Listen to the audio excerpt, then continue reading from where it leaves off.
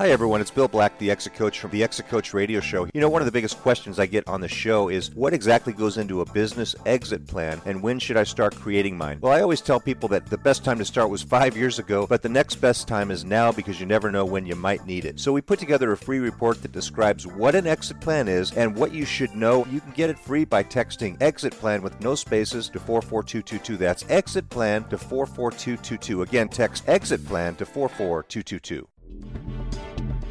Welcome to the Exit Coach Radio Show, the show for baby boomer business owners who are looking for cutting-edge information as they plan their 3 to 10-year business succession and exit. Every week, we interview top professional advisors for their best tips, strategies, and precautions so you can be well planned. And now, here's your host, the Exit Coach, Bill Black. All right, so thank you for joining us once again. It's really a pleasure to have you with us. We're going to roll on to our next guest here. He is Ed Epley from the Epley Group in Dublin, Ohio. And let me tell you a little about Ed. Helps executive teams, CEOs, and owners create clarity so they and their teams can focus, and this helps their business advance versus oscillate. So, Ed, welcome to the show. Thanks so much for joining me today, and glad to have you with us. Thank you, Bill. My pleasure. Excited to be with you. Well, same here, Ed. I've been looking over your specs and your website and everything, and you have some books out. So we have a lot to talk about. Let's get into it. How did you get started in this particular field? What led you to this? Well, I've always been an entrepreneur, Bill, of one sort or another since I was actually a teenager, and as a result of that, I found myself starting different businesses, in some cases closing them down, in other cases selling them. But over the years, I came to realize that there are certain scenarios that business owners find themselves in that are somewhat predictable. And as a result of that, I started having conversations with people about those, not realizing I was actually starting a consulting business before it became one. So that's kind of how I got into the business. It was almost by accident at first. I think that's how Ann Landers got started too. So, hey, your introduction says that you help your clients advance versus oscillate. Tell us what that means. Yeah. Well, I wish I could be the author of the idea, but it's a guy named Robert Fritz in his book, The Managerial Moment Truth, makes reference to the fact that so many of us in our businesses deal with problems thinking that we've solved them, and then pretty soon we find ourselves back in the same situation or a similar one 3, 6, 9 months later.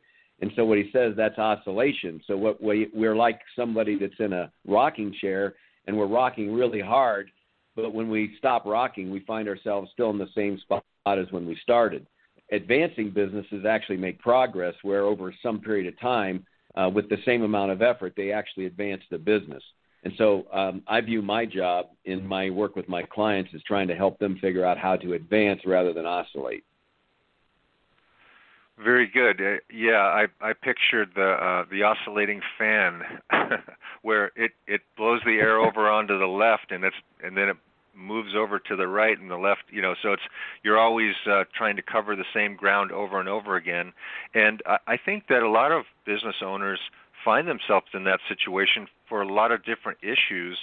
And in your book, Let's Be Clear, you speak about something called the gap trap. What's that all about? Well, the consequence of managers being very good at the work that they are now supervising others to do is that it's really easy for them to end up doing work that really should be done by other people.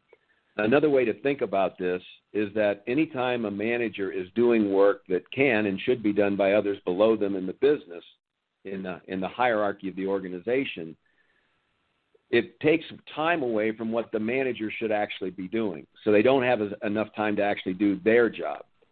But because managers are very good at a lot of the work that their people do, it's so easy for them to fall into the trap of doing that work.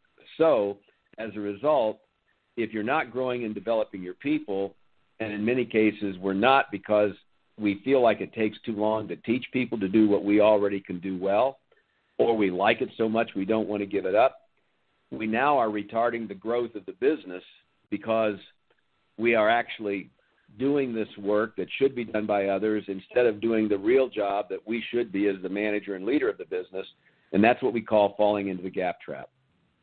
I get it. Yeah. It's always, I talk a lot with business owners about that, you have so many tasks that you do every day, but you really shouldn't be doing most of them.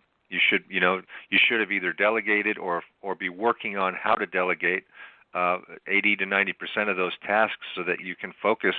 And of course, then that gives the business owner, if it's a business owner, time back in their day to work on building more value in their business, right?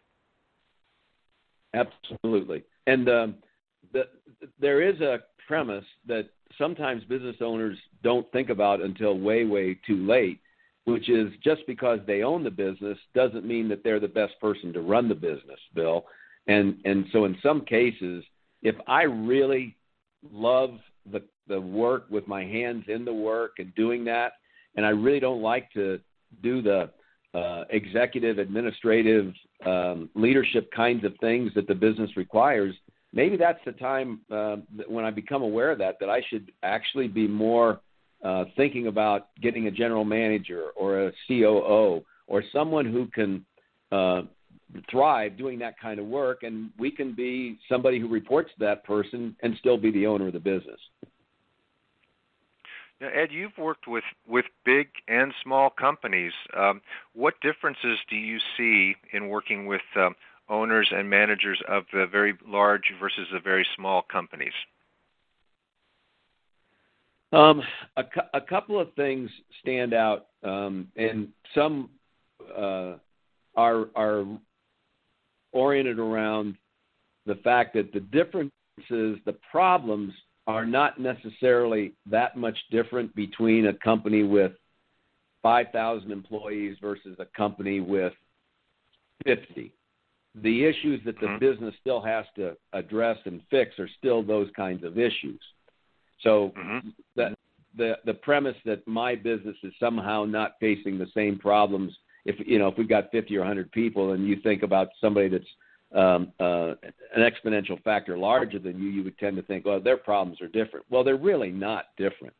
But the ability to resolve them and to see them sometimes is much more difficult in a bigger company. So a lot of times it's easy to confuse the symptom of the problem with the actual problem or the root cause. And the bigger and the more diverse the organization, and if you think about it, if you're in multiple locations, the moment you have 2 locations or offices instead of 1, the business becomes dramatically more complex.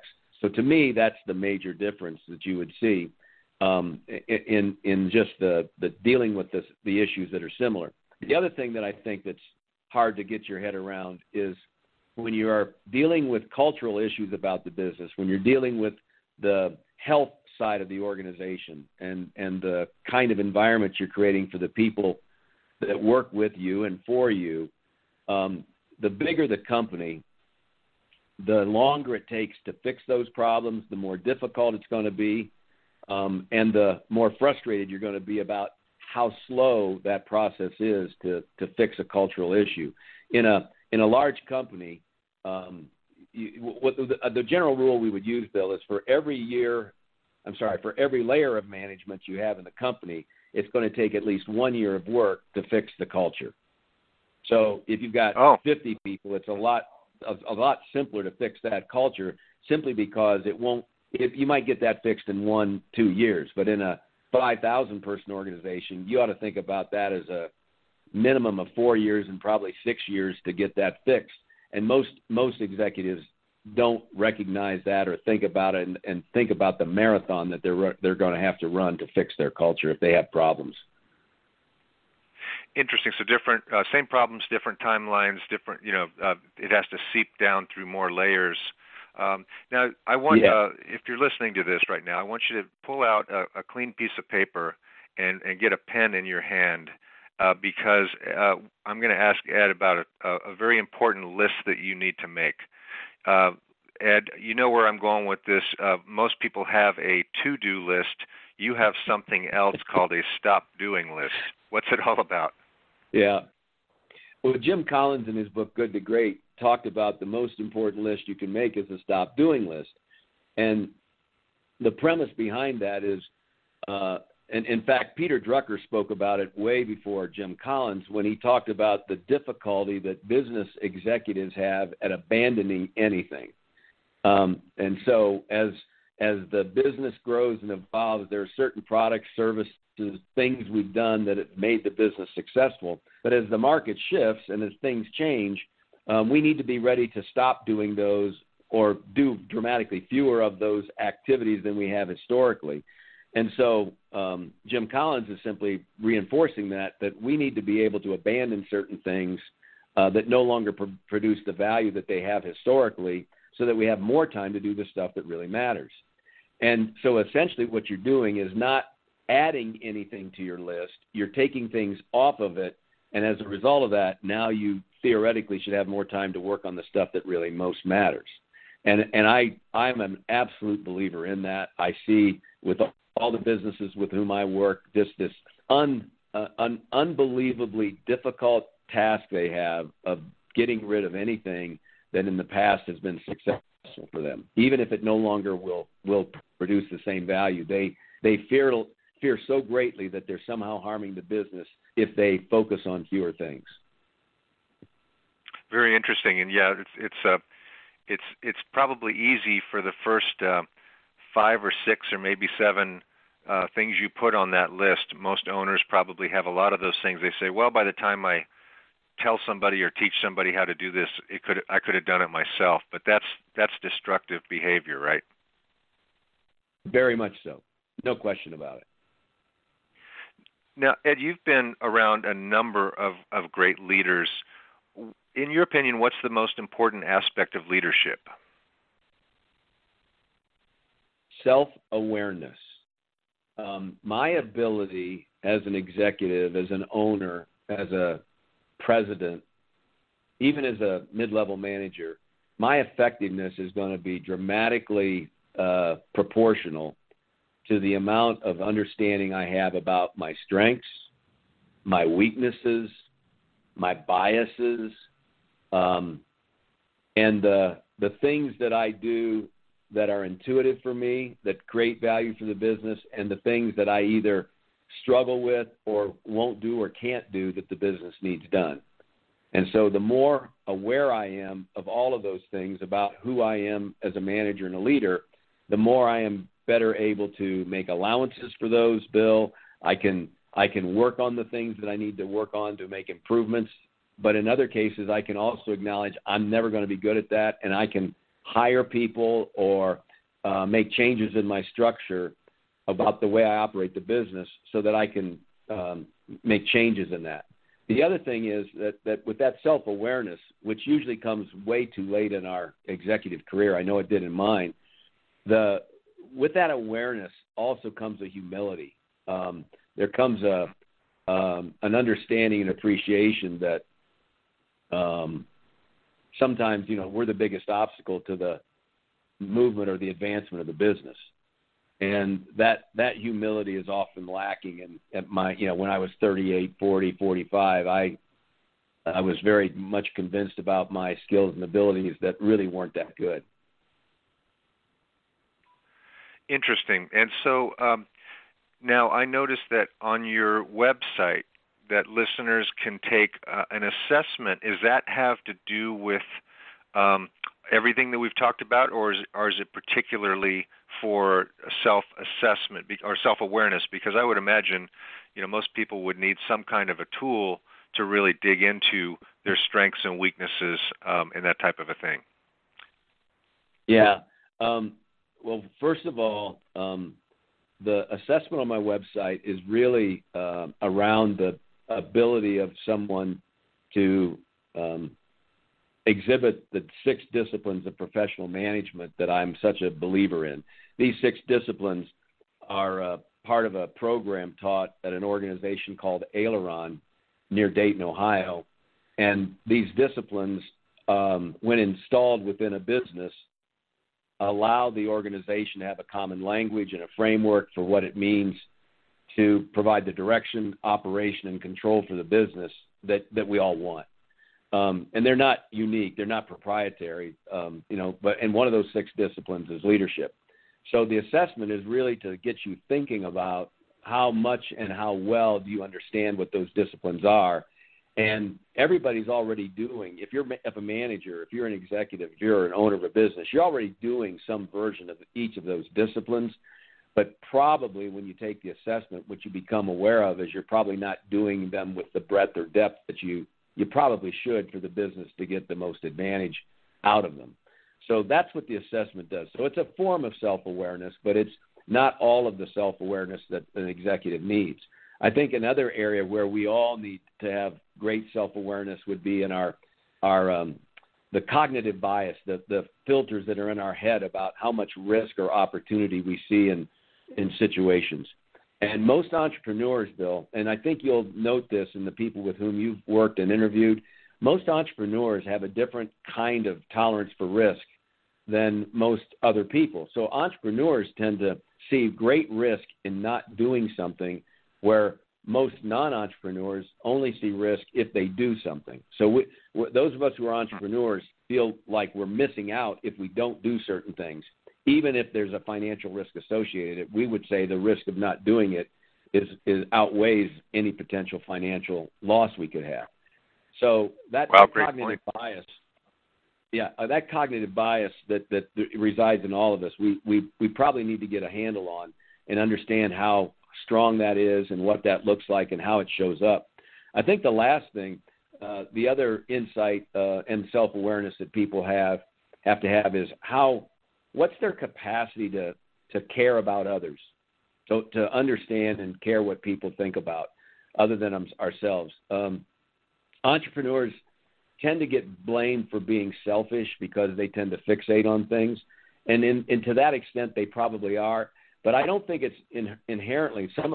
Most entrepreneurs I know are very generous people when it's all said and done. But they have trouble sometimes picking up on the signals that other people send them. So it's not that they don't care about others, but they probably lack in some emotional intelligence. And so that's the other piece of the puzzle that I think people need to have insight into to themselves is what's their capacity to think and care about what others care about. Great information. It's really a pleasure to talk with you, and I'm glad our paths have crossed. Now, I want to let our listeners know that your website is theeppley.com. That's TheEppley group.com. And you can go there, and again, there's a free assessment that can help you to understand where you are in this whole process. And as well, you can download different papers on critical aspects of professional management. And be sure and buy Ed's book, Let's Be Clear, which is also on Amazon. Again, you've given us some of the snippets of what's in the book. It sounds fascinating, and it's available, I guess, on Amazon as well as probably at your website, Ed? That's correct, Bill. And it certainly was, writing the book was an opportunity to coalesce all of the experiences I've had working with different kinds of clients, especially over the last 25 years, but being in business now for over 40, I've had all these experiences, and certainly most people shouldn't have to make the mistakes that I've made to learn what I've learned. So that's one of the main reasons I wrote that book. Very, very good, very good. It's words of wisdom from someone who's been there and done that. Ed, I really appreciate you coming on today. It's a real pleasure, and I hope we can have you back. We just barely scratched the surface of your knowledge and your information today, but I really appreciate what you've brought to our listeners, and I wish you all the best. And again, listeners, it is theeppley.com. Ed Eppley, thank you so much for joining us today. My pleasure, Bill. Look forward to being with you again.